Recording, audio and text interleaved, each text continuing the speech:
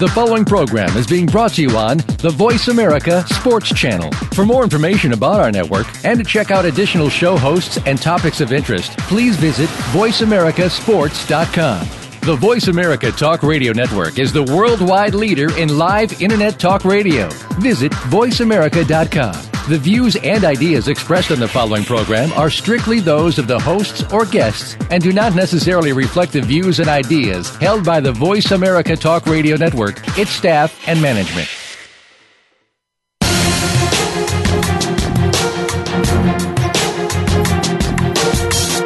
It's time to find out the stories behind the stories. Welcome to Nick Ferguson's Secondary Perspective. Get ready for some amazing guests, along with Nick's own expertise and insight behind some of today's top news in sports. The where, why, and how. Now, here's your host, Nick Ferguson.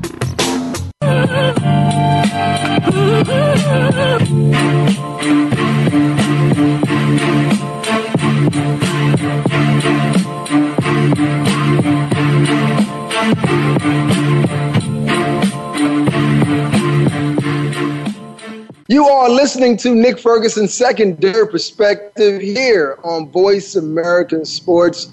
And as always, I have the pleasure, the distinct pleasure, to be joined by my co-host, Mile High Mario. You can find him on Twitter at Mile High. Mario, there you go. It's me. Mario, here's a couple things I want to get into because there's a lot of topics and we need to get into. But real quickly, we both drive in to do the show, and I know before we discussed some of your issues that you've had driving in and drivers cutting you off, but it's something I've been meaning to talk to you about. It's motorcycle drivers, right?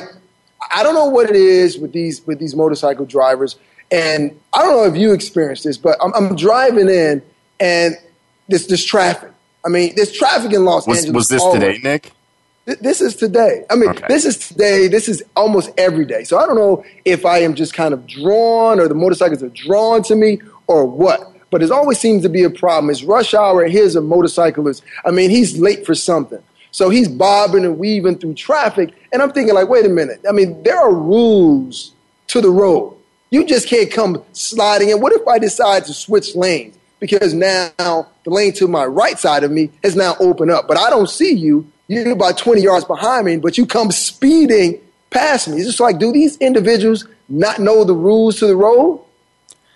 I don't know. I don't know what it is, Nick. I'm sure that they know, but, some people just get that rush of driving really fast and cutting people off and not worried about that finger that lies in the middle of your hand, I mean, you could throw that puppy up all you want. Some people, they don't really care. So I don't know if it's a rush or maybe they were running late, Nick, and they had to make up for some lost time. I'm not sure what drives people, pun intended, to act that way. Well, you know what? Maybe he was in a rush to go to the emergency room because if he continues, or these motorcyclists, they know who they are, driving up and down the highway, cruising inside the cars. If you have a death wish, please do not do it while I'm driving. I don't want that traumatic experience. I mean, just follow the rules of the road and just kind of keep it moving. But sticking to keep it moving, I put something on Instagram yesterday. I thought it was really funny. I sent it to you. And I wanted to talk about it on today's show. If you haven't seen it, you can go to my Facebook page, Nick Ferguson _25, and definitely check that out. But it's I don't know. It looks like it's one in Malaysia or somewhere in the Philippines. That's what it looks like. A guy walks out in the middle of the street. There are no cars coming at this moment. He walks out and he stands and he waits for a car to come, and the car stops because they see a pedestrian in the middle of the street. So he then thrusts himself on the hood and falls on the ground. And I'm like, wait a minute. I mean, have we gotten that bad in society? Are we hurting that bad that we're going to go out and do bogus things like this? I mean, it was the funniest thing I had seen, Mario. I'll let you chime in and tell me what you thought about it. Yeah, I thought it was I thought it was hilarious, but I thought it was so bizarre. And, if you haven't seen it, go check out Nick's Instagram page. And did you repost it, Nick? Is it on your Instagram page? It is on Instagram. So okay. Definitely go check that out. It's still at Nick Ferguson _25. This guy just runs out and pretty much hops on the roof of someone else's car, and the guy is driving, and then he slams on his brakes, and I think the guy was anticipating to get hit, and collect a little bit of insurance money, it was the first of the month last week, so I don't know, man. I mean, maybe his welfare didn't come in. I'm not sure what the problem was, but I just thought it was hilarious, the extent and the lengths certain people will go to make it by. It's kind of sad, but video like that, it's kind of too funny not to laugh at. It is very funny not to laugh at, and we talked about this last week on the program. This was just a regular pedestrian, but right. Playing in Atlanta at Georgia Tech, there was one strip called Mitchell Street, and people who are familiar with Atlanta know this. But I've seen homeless people, walk out and get hit by cars. Now, understand, Mitchell Street has a lot of kind of stores there. There was a barbershop that I went to, and then right next to that was a store called Friedman Shoes, and that was a place that had a plethora of dress shoes, and there were a lot of NBA players because they I guess sold a lot of oversized shoes.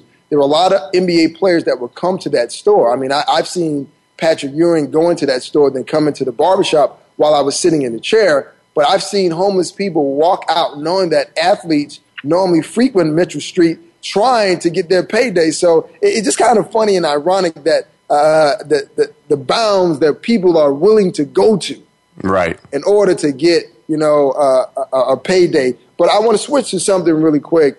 Braxton Miller, great quarterback, college quarterback at Ohio State, was having a great year until he got hurt. And then they had to go to J.T. Barrett. And then after that, Cordell Jones. And when I look at it, and I saw this last week, and I wanted to talk about it, I want to touch on it now. He decided in his senior year to switch from quarterback to wide receiver. And there's another guy who's trying to make that same transition after, having a short stint in the NFL. And that's another Ohio State quarterback in Terrell Pryor. And for me, when I first looked at this, Braxton Miller, making this transition, I said, well, you're trying to do it in your senior year.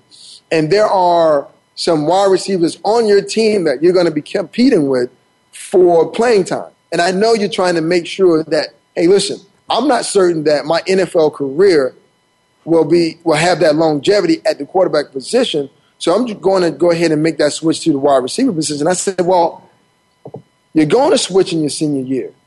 You know what type of skill set you're going to have to master in order for NFL teams to even really look at you as a prime prospect. Now you're talking about, maybe if you stay at quarterback, maybe a third-round choice depending on the team and their need. But now you have moved yourself to a free agent position. And then I look at what Terrell Pryor is trying to do with the Cleveland Browns. Very talented player, big, and the type of guy you would like to use or utilize inside the red zone because his catch radius, but that skill set has to be there. You can be very talented and very athletic, but there's a technique. Can you run routes? Can you run all the routes on the route tree? Can you come in and out of your breaks? Can you sink your hips? Can you pre and post snap read the defense? The same thing Terrell Pryor is dealing with transition. Braxton Miller has to deal with as well. And before I get your comments, I'm going to give you a rundown of a list of individuals who successfully made that transition from other positions, maybe the quarterback position to maybe playing running back or wide receiver. You had Patrick Creighton, Hines Ward, who played with the Steelers, Michael Robinson, who played quarterback, running back, and wide receiver when he was with Penn State, won a Super Bowl at fullback with the Seattle Seahawks, and Julian Edelman. Both he and Josh Cribbs played quarterback at Kent State and went on to be, Josh Cribbs in his own right was one heck of a special teams player. And let's not forget about Cordell Stewart either, Nick. Well, I gotta throw in a little bit of CU love. That's my guy, Cordell. I figured that you would, but Antoine Randall, I mean, he was exceptional, and he played with Pittsburgh. And when you talk about Slash, I think at the time, Cordell Stewart kind of opened the door for a lot of these players, I believe. and showing that he can play multiple positions. The only position we didn't really see him play, and they never put him there, was at safety. And I believe had they put him there, I think just because his pure athletic ability, he would have been able to do that. But when you look at Braxton Miller and Terrell Pryor trying to make that transition, do you think or you feel as though these individuals will be able to master that in a small amount of time that they have? Well, here's the thing about Terrell Pryor, Nick. I never understood why he entered the draft as a quarterback. I mean, and if you look back when he was like a freshman or a sophomore earlier on, Ohio State would put him as a wide receiver every so often because the kid was like 6'4", 6'5", and he ran a 4.3, Nick. I mean, if you are, a football analyst or a casual football fan and someone comes up to you and tells you, hey, I've got this kid, he's 6'5", runs a 4.3, what position do you think he's playing? Like, obviously, your brain is going to go instantly to wide receiver. You got a big, fast guy. And sometimes if you got that kind of size and you know how to use it and you have that kind of speed, the route running will come to you. Start off as a big play guy where you go deep or you catch screen passes or whatever else. I mean, take a look at DT. And the only reason I'm saying this is because look at his route tree at Georgia Tech, Nick. He ran go routes and he ran bubble screens, and that's pretty much it. Every other play he had to block. So DT was a guy that didn't know the route tree. He was just a big, fast, physical, gifted receiver. And that's what I see with Terrell Pryor. And it didn't make sense to me that Terrell Pryor didn't switch earlier. As far as Braxton Miller, it's a little bit different. He's got the speed, but he's not 6'4", 6'5" like Terrell Pryor is. However, I think he has a leg up now, Nick, because I feel like he's doing this for his future. I think that regardless, he knew that regardless of who played quarterback at Ohio State this year, the team was still going to be pretty good. And obviously there was a chance that he didn't even play, Nick. I mean, obviously, yeah, he was the guy for a while, and then he went down and Cordell Jones came out of nowhere and won them a national championship.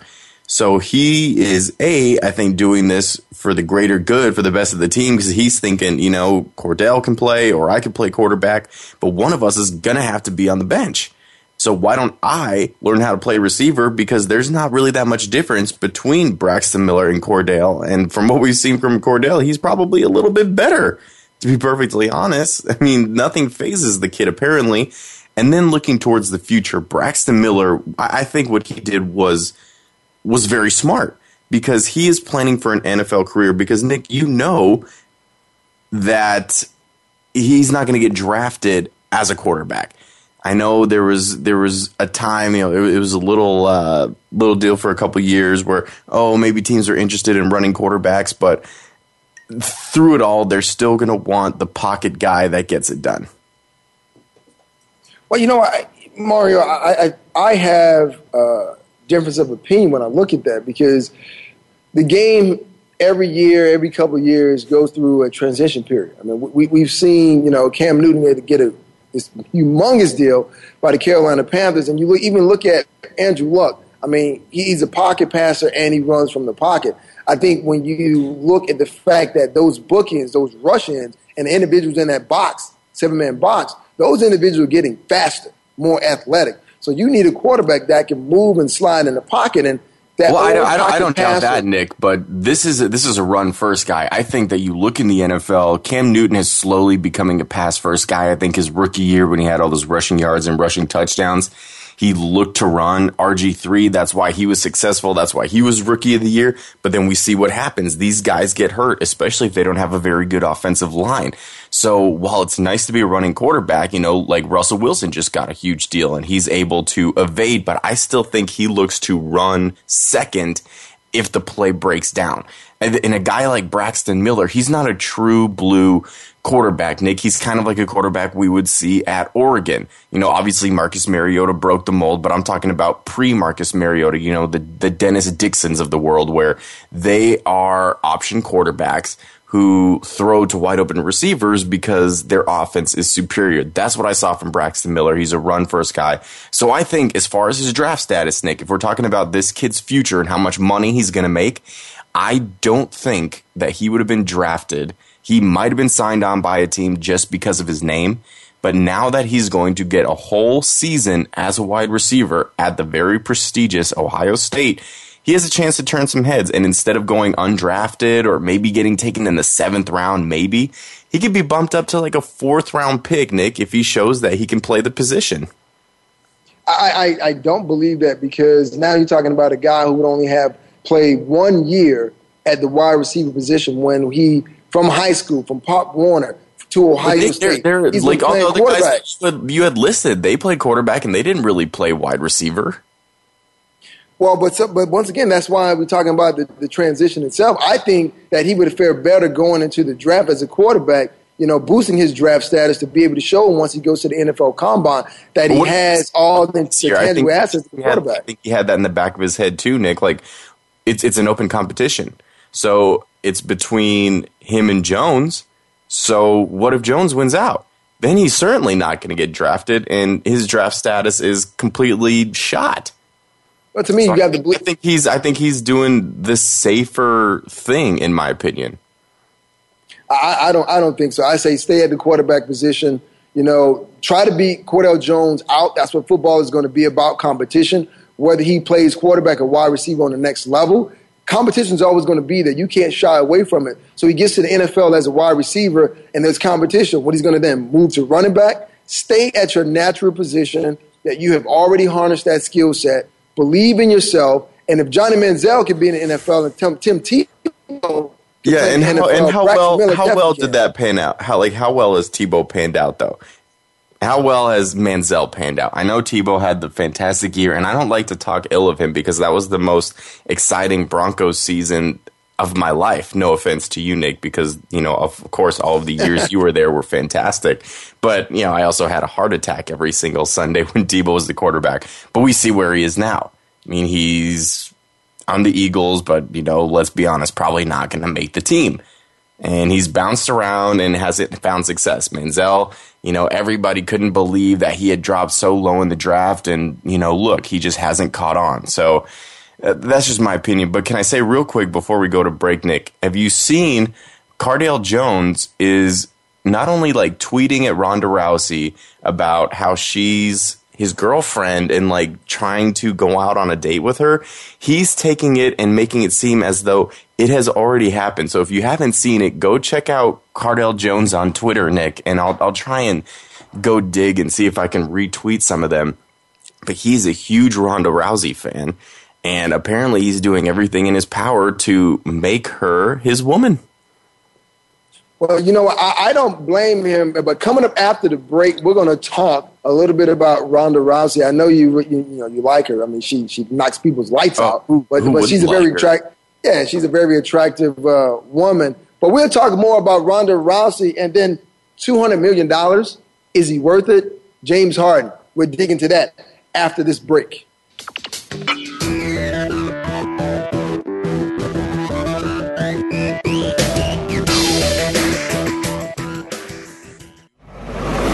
Your internet flagship station for sports, Voice America Sports. Looking for the best show about horse racing and handicapping? Want to play the ponies? Join us every week for Winning Ponies with John Englehart, racing's regular guy, where you'll go inside and behind the scenes with the top jockeys, trainers, agents, and handicappers in the world of horse racing. This show is the perfect complement to the Winning Ponies handicapping website. Listen for top plays for the weekend and the spot play of the week, and win prizes just for calling in. Winning Ponies with John Englehart is live Thursdays at 8 p.m. Eastern, 5 p.m. Pacific on the Voice America Sports Network.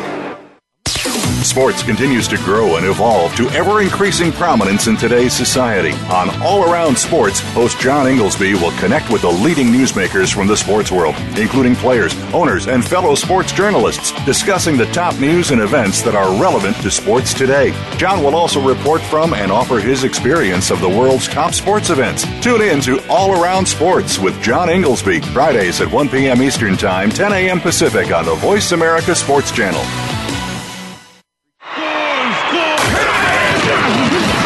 Your internet flagship station for sports.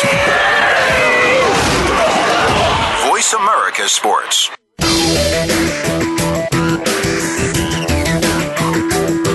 You're listening to Secondary Perspective with Nick Ferguson.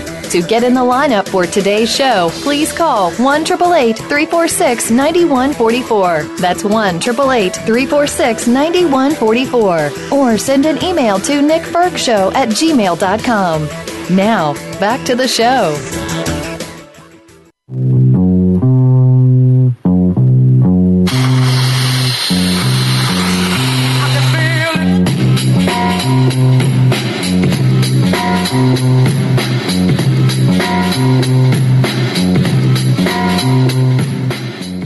Wow. You know what? I'm going to bring you guys into a conversation we had during the break. You listen to Nick Ferguson, Secondary Perspective, with Mario Batanzi here on Voice America Sports. Before we went to the break, Mario was telling us about a tweet that Cordell Jones, a quarterback for Ohio State, is actually putting out there as though he's dating, trying to pursue Ronda Rousey, and everyone knows about it. He's just trying to get her attention. Get her attention. And sometimes you have to do that.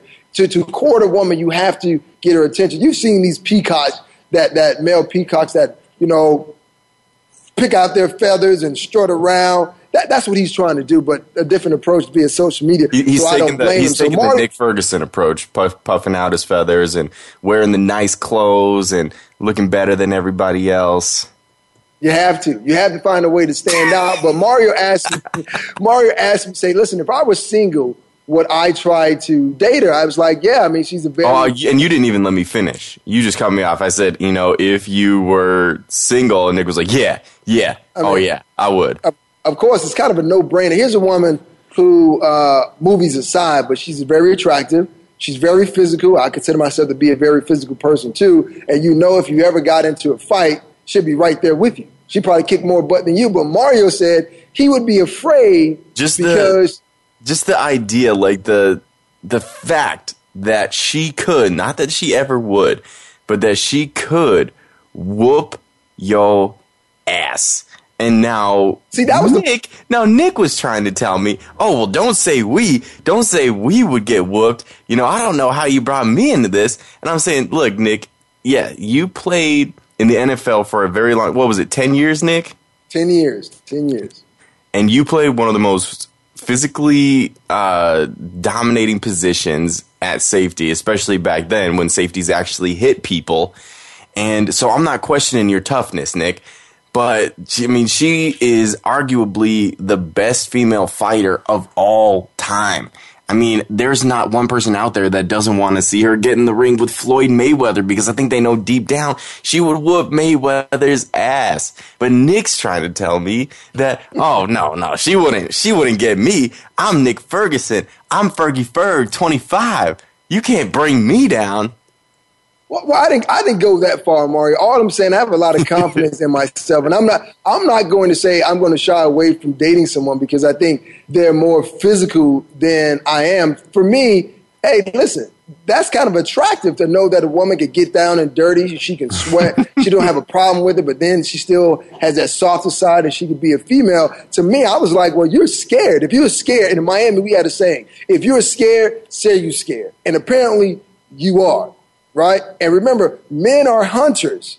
Women, I guess how they say, are gatherers. So, Mario, are you a gatherer in this situation and she would be the hunter? Is that what you're telling me?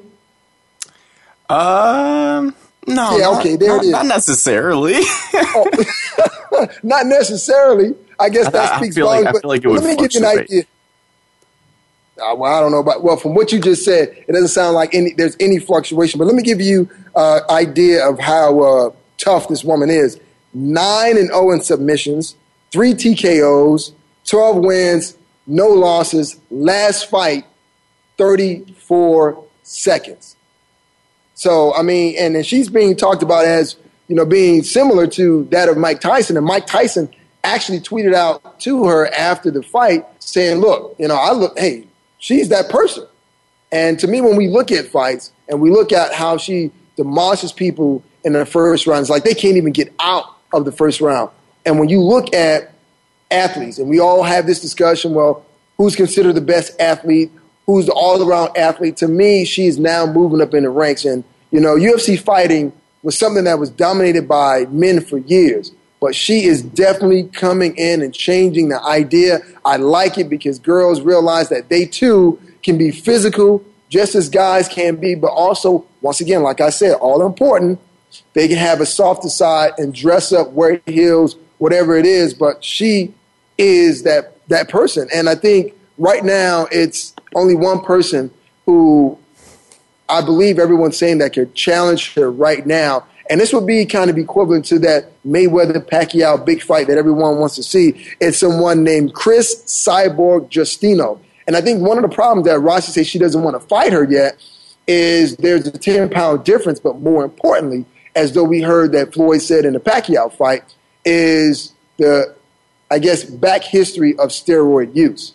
And I understand that. I wouldn't want to fight anyone that has a history of steroid use, not knowing, okay, they just went through a cycle and how tough their punches are going to be. So I understand it. But this is a fight definitely I would like to see these two women get into that octagon and go at it. Oh, yeah, absolutely. So, I'm completely with you. But if there's talk of steroids or anything that could be performance enhancing, of course, it kind of seems like that's exactly what Ronda Rousey is made of. I mean, geez, her last fight lasted just over 30 seconds. That poor girl never even had a chance. And I don't know if you saw these pictures, Nick, of that fight, but it kind of looked like she made a mess in her pants after getting knocked out. Well, sometimes, I'm talking about Beth Correa. I don't know if you saw it. There are some pictures floating around. I'll try and find it and send it to you. But see, you talk crap, and it ends up coming out the other end. But you know what? That's another thing, man. And in sports, it's always saying that talk is cheap. But I think sometimes when you look at matches, she was trying to get in her head, Nick. Honestly, I think she was scared, and she was trying to do everything that she could to psych Ronda Rousey out, and obviously it didn't work, and she shut her up. I don't know why you would give Ronda Rousey fodder.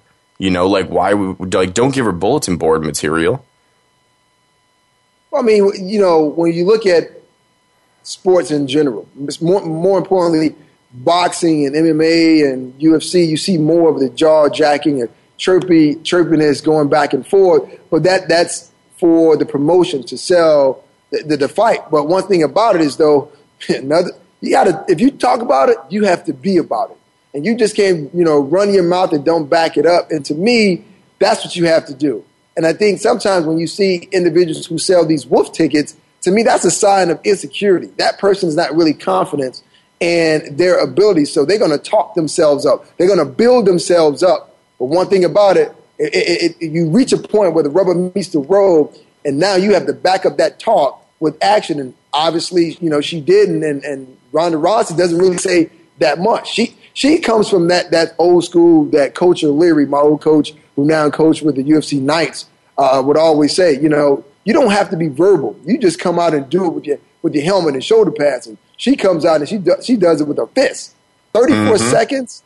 34 seconds. It's just like. It's like a Tyson fight. You went to go grab a cold drink or some popcorn. Next thing you know, the fight's over. Exactly. You spent all that money on it.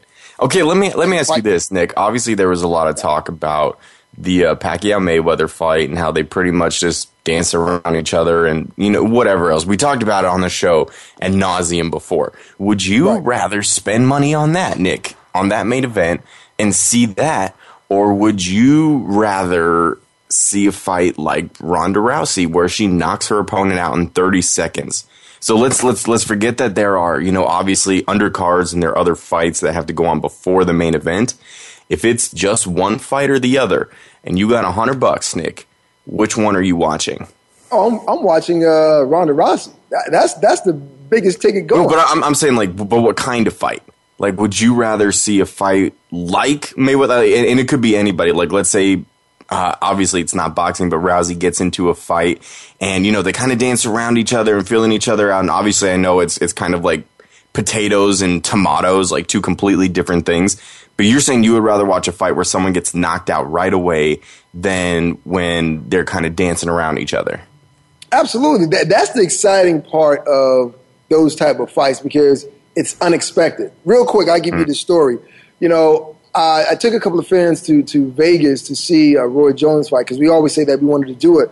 when we were in college, and we were like 12 rows up from the center ring, and this is when Roy Jones is fighting Tarver. At this point, he's never been knocked out. And I remember when he got punched and got knocked out, it was like the air went out of the whole room.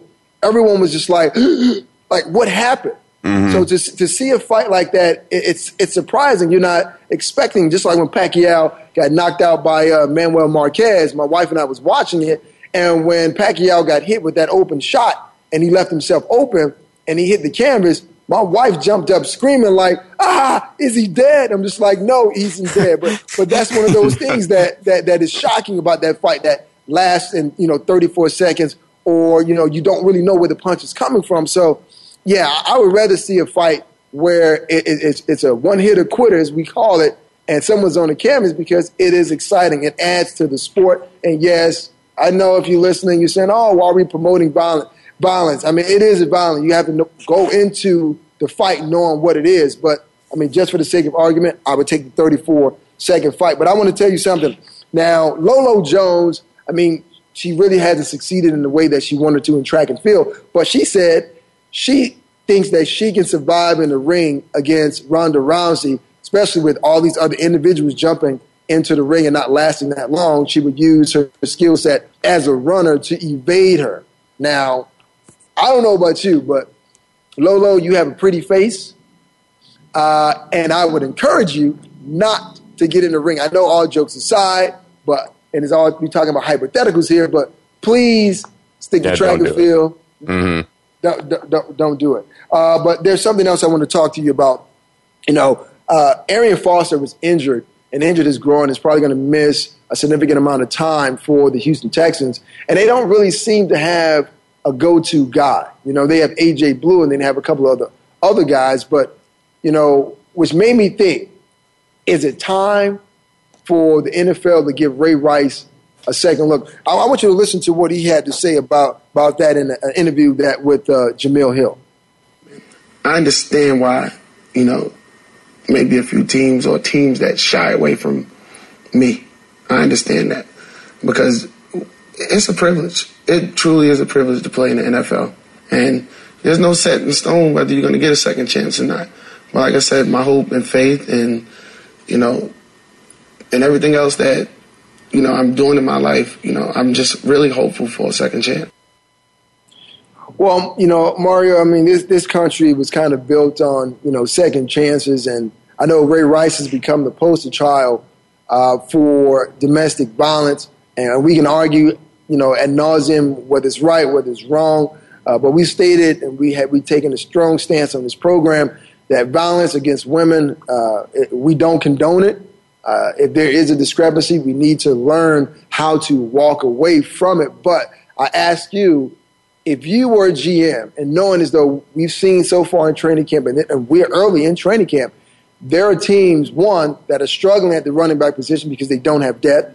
Darren McFadden with the Dallas Cowboys, he's been banged up, in his entire career. Now he's trying to get himself back on the field. You have Arian Foster, the Cleveland Browns, need some help at the running back position. But if you are a GM, do you give Ray Rice a second chance? And could your locker room be strong enough to withstand whatever criticism that could come from having him join your team?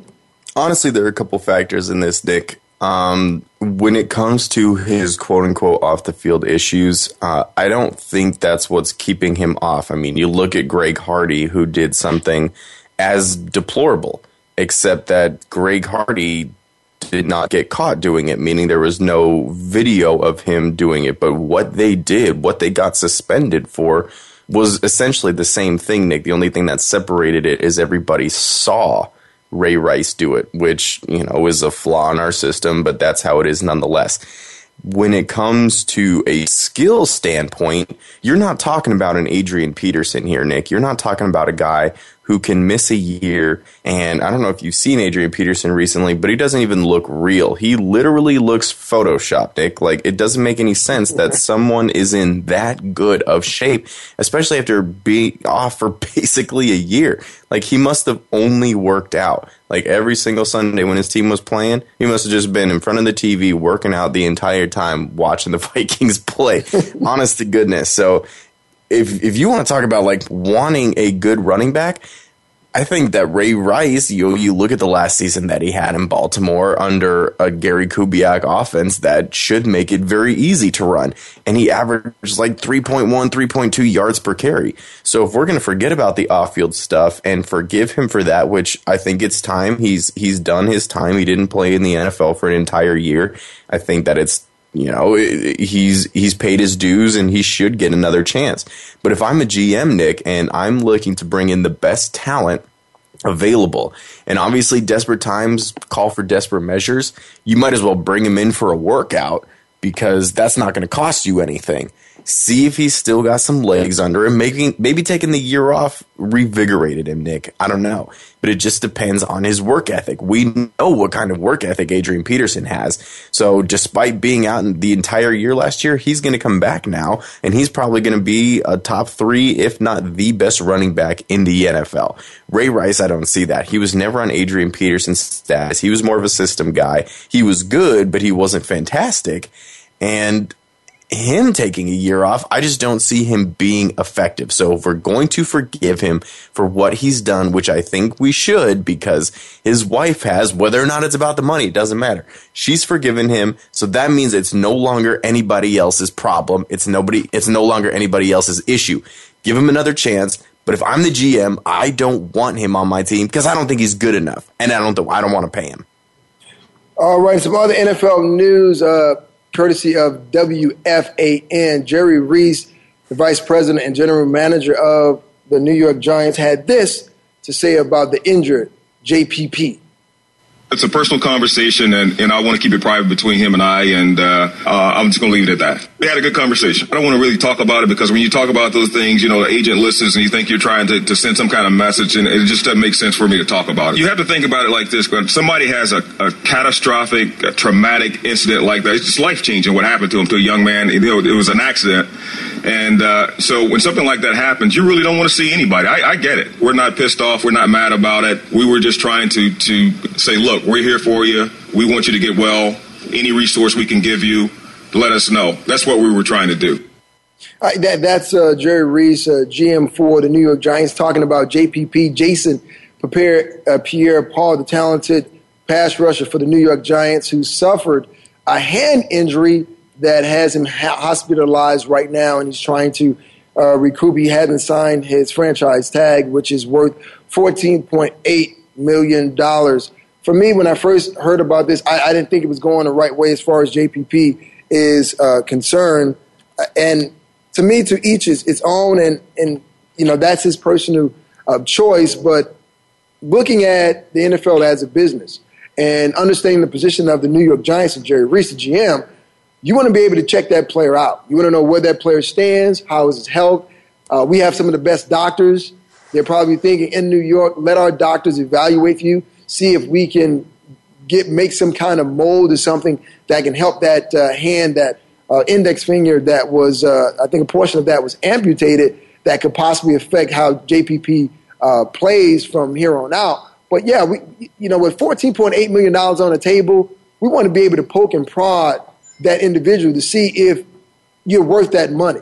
We like what you've done for the team before, but we want to make sure that you're able to come out and do what we're asking you to do, even on a franchise tag. But I also understand the player standpoint. Nick, I think you're glossing over one of the most important things, and you're just not bringing it up, and it's breaking my heart. This guy blew off his finger using fireworks, Nick. And I'm not talking about, he's a kid, he didn't know any better. This is a grown man, Nick, who does not know how to handle fireworks. Are you kidding me? Let's move on from the mainstream, Nick, and what everybody's talking about. Is he going to be able to recover? Is he going to be able to play? He blew a finger off, Nick. Can we talk about the human condition for just a hot second? Like, had he been drinking? What makes a man want to hold on to a firework, Nick, to the point where you blow your freaking finger off? And you know that you were a professional athlete. You know that as a defensive lineman, your hands are your tools. So why are you jeopardizing that, Nick? Can we talk about that just a little bit? Look, I'll spend some time on it because to me, as this story starts to develop, I mean, we still don't have all the details about how it actually happened, right? We know that he did, hold a firework in whatever capacity, and it did damage to his hand, but, there was no mention of, intoxication or alcohol being involved. Exactly. So I don't want to toss that into the mix. But that means that he was just stupid then, Nick. Like, okay, you're a very intelligent human being. You went to Georgia Tech, difficult school. You got a good education. At any point, Nick, would you, come across, geez, I can't even believe this happened. He blew his finger off with a firework. Like, that just says it all. Could you ever imagine yourself doing something like that? No, absolutely not. I mean, but exactly. but how many times in the off season, human being, Nick?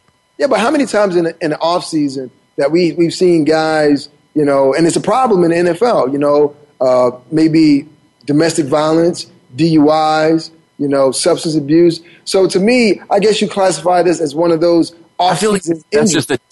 It's just a different kind of stupid. Like, when you get a DUI and you drink and drive, that's obviously a very regrettable kind of stupid, and it's a big deal. But, man, I don't know. I feel like I put this on a whole nother level. Like, that's just low IQ stupid. That's not I messed up and, had a moment of weakness stupid. That's I am not as smart of a human being and not as fully functioning a human being as most other people kind of stupid. Well, I'm not going to call him, use that word to refer to JPP. He wasn't smart. Hey, listen, I'm just going to chalk it up as he made a bad business decision, and I'll wait for more of the details to come out. Nick. You're too nice. What would you say if I blew if we had gone 4th of July and I came on the show after 4th of July and I was like, Nick, I had a good 4th of July for the most part, except, damn, man, I blew my finger off. I blew one of my fingers off of my hand. What would you have told me? You're like, Mario, what are you doing, man? Were you stupid or something? I would say, yeah, apparently, because only stupid people would blow their finger off with a firework. Well, you know what? The first thing I would say, I would check first to make sure you're okay. Well, then, sure. Right. And then second, I would say, well, give me a little details. And after you give me details, I wouldn't say that you're stupid because people do a lot of unwise things all the time. But I would say, well, maybe next time, leave the pyrotechnics to the professionals. Maybe next time, turn your brain on. Yeah, maybe next time, make sure your brain is functioning. Maybe go get an IQ test. And if it's not triple digits, you don't get to set off fireworks. Maybe not. Coming up after the breaks, Tony Romo tells Dez Bryant, if you get into another fight, I'm going to fight you. That and more on Nick Ferguson's Secondary Perspective here on Voice America Sports. We'll be right back after this short break.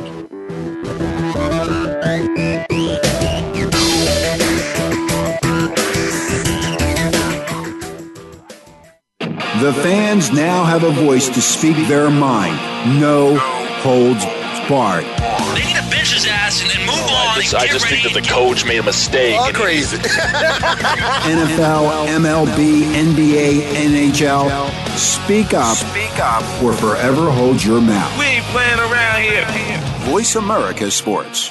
If you think you've seen online TV before, let us surprise you. VoiceAmerica.tv is online now. The leader in live internet talk radio has done it again. Multiple channels, a state-of-the-art viewing experience, live and on-demand programs streaming 24 hours a day. It's exactly what you want, when you want it. VoiceAmerica.tv. From health and wellness to business, sports, and everything in between. Discover our new world. Visit VoiceAmerica.tv now and experience the future of online television. VoiceAmerica.tv. Looking for the best show about horse racing and handicapping? Want to play the ponies? Join us every week for Winning Ponies with John Englehart, racing's regular guy, where you'll go inside and behind the scenes with the top jockeys, trainers, agents, and handicappers in the world of horse racing. This show is the perfect complement to the Winning Ponies handicapping website. Listen for top plays for the weekend and the spot play of the week, and win prizes just for calling in. Winning Ponies with John Englehart is live Thursdays at 8 p.m. Eastern, 5 p.m. Pacific on the Voice America Sports Network. Your internet flagship station for sports, Voice America Sports.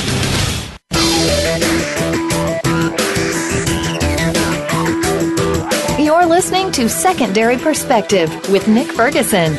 To get in the lineup for today's show, please call 1-888-346-9144. That's 1-888-346-9144. Or send an email to nickfergshow@gmail.com. Now, back to the show.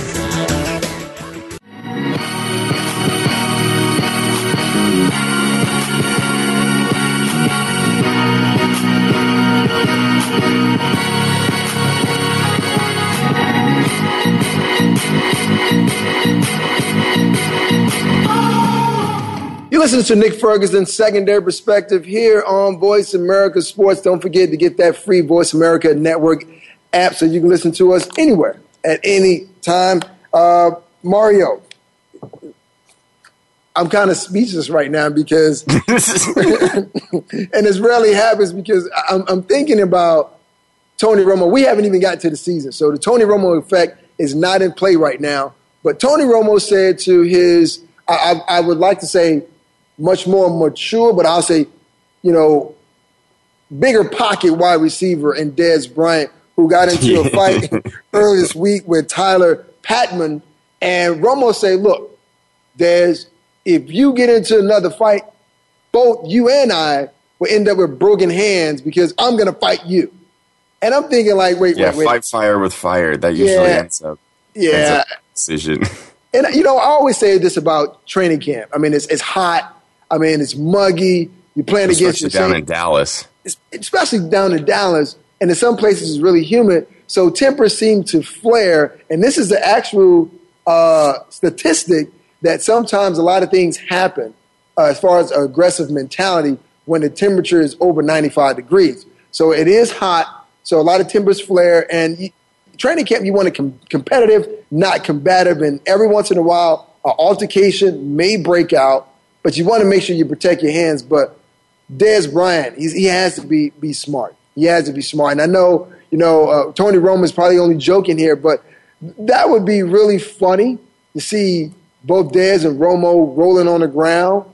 I mean, after Dez has just got into another altercation. But, once again, we just classify it as the Tony Romo effect. So that would be funny. But could you imagine that, Mario? Those two guys actually having things come to fisticuffs. Obviously, I think that he's probably just joking and maybe trying to make light of the situation. The kind of person that Tony Romo is, I just find it very hard to believe that he would seriously say something like that. But, man, Nick, if he is being for real, that he would fight Dez Bryant, dude, I would rather pay $100 to see that fight than Mayweather-Pacquiao, to be perfectly honest. I might actually pay to see that instead of Ronda Rousey in against anybody else, Nick. I mean, I think Dez Bryant would just toss him around the field, but still, Tony Romo, he's got that rocket right arm. I feel like he'd get a couple pops in, like he would leave Dez a little bit bruised, but I think the thing to take away from this, and what I want to remind everybody, is when he and Demaryius Thomas were going through their contract negotiations, Nick, Dez was being way more outspoken, way more boisterous about it. DT was just there like, I just want to get paid what I feel is fair. And DT was a consummate professional about it. And the reason that we compare these two all the time is because they're in the same draft class. They wear the same number. They were taken just a couple picks away from each other. And so they're always going to be suited in together with one another, because it's like, a lot of people thought the Broncos would take Dez Bryant there, ended up taking Demaryius Thomas. So they're always going to get compared. And I will take Demaryius Thomas over Dez 10 out of 10 times. And it's strictly for the off-field behavior. DT has never gotten into any trouble. You've never heard him say anything bad about anybody. And with Dez, it's the complete opposite.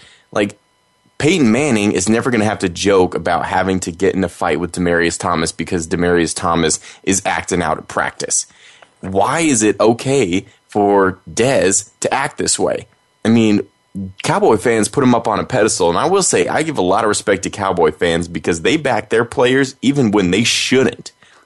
But Dez is just one of those guys, like, maybe they just know how important he is to the team, that deep down they're like, man, this guy is a tool. But we just got to put up with him because he scores all these touchdowns. He catches all these balls. Like, he's just so good that we can't push him away. Like, we need him on our team. But, man, I just wish he wasn't such a douche all the time. Well, you know what? Sometimes that does actually, happen, and we knew how valuable Dez Bryant was to the organization outside of his off the field issues. But once again, I do agree with you. That's why I would choose Demaryius Thomas, not because he's a Georgia Tech guy, but you're looking for guys. I mean, that also helped. But the biggest thing is, the production on the field, because if you're paying a guy a lump sum of money, you want to make sure he's there every Sunday. He's not doing something that can cost the team in the long run. And off the field issues that have followed Dez Bryant, knowing how volatile he is, that was definitely a concern. But Jerry Worrell had no choice. But football is back this Sunday. The Hall of Fame game, Pittsburgh Steelers against the Minnesota Vikings, and the 2015 class consists of Junior Seau, Jerome Bettis, Charles Haley, Tim Brown, Will Shields, Ron Wolf, and Bill Polian, 2 front office guys. And we'll probably have to talk about this later. But I think Jerry DiBartolo Jr. definitely needs to be inducted into the NFL Hall of Fame, regardless of what you feel about him in the media. It's all based on the merit and what he did with the San Francisco 49ers. But, Mario, for me, it is all about the speeches before the big game. And here is Curtis Martin and some of his speech. I call him, I said, Coach, my knee is really killing me. I don't know that I can play with it. And he said, Curtis, well, listen, I'm a big fan of you taking care of your body first. He said, but I've always believed one thing, Curtis. I said, what's that, Coach? He said, you should, that voice Parcells has, you should never come out of the huddle because you never know who's going in the huddle. And that was just something that stuck with me, And again, that's one of the lessons that the NFL taught me. You're always replaceable. There's someone always right on your heels. And every year, I'll tell you, there was someone, and I'm not being modest, there was someone on that team that had more ability. They were bigger, stronger, faster, quicker, but I just outworked everyone.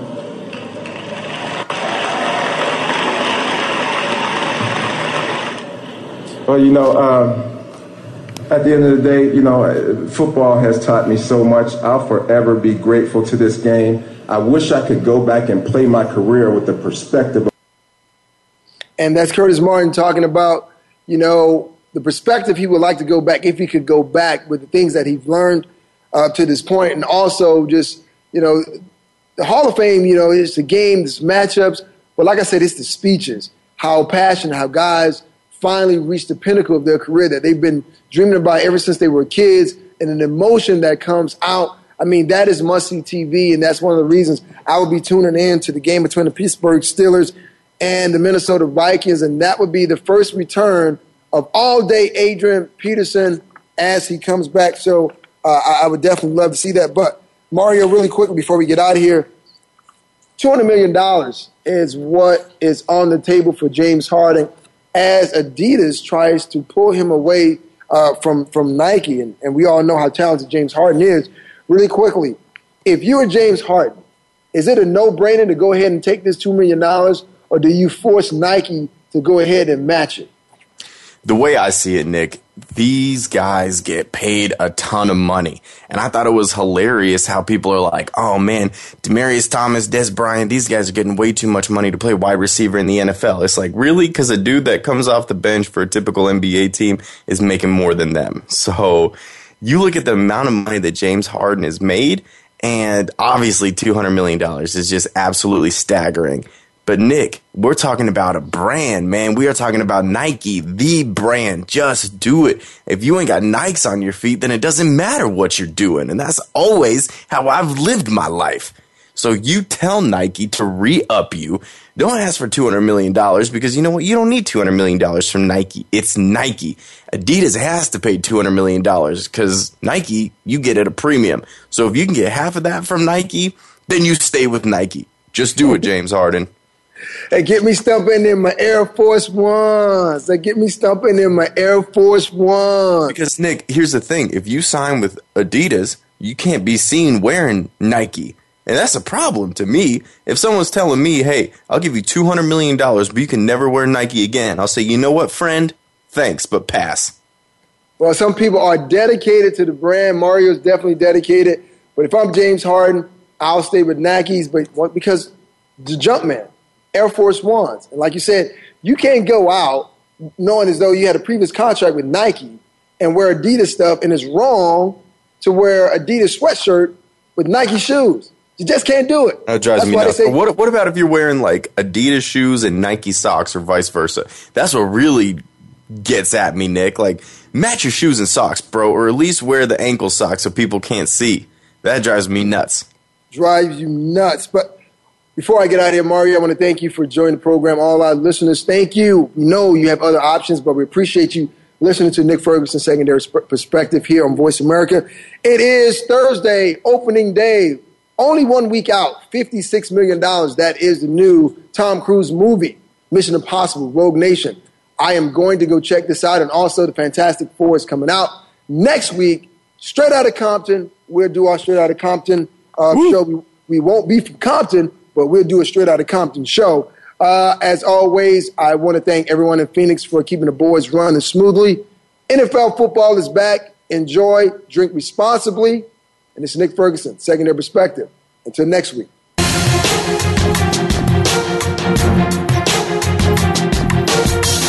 Thanks again for stopping by. Be sure to catch Nick Ferguson's Secondary Perspective again next Thursday at 1 p.m. Eastern Time, 10 a.m. in the West, on the Voice America Sports Channel. We'll share some more great stories next week.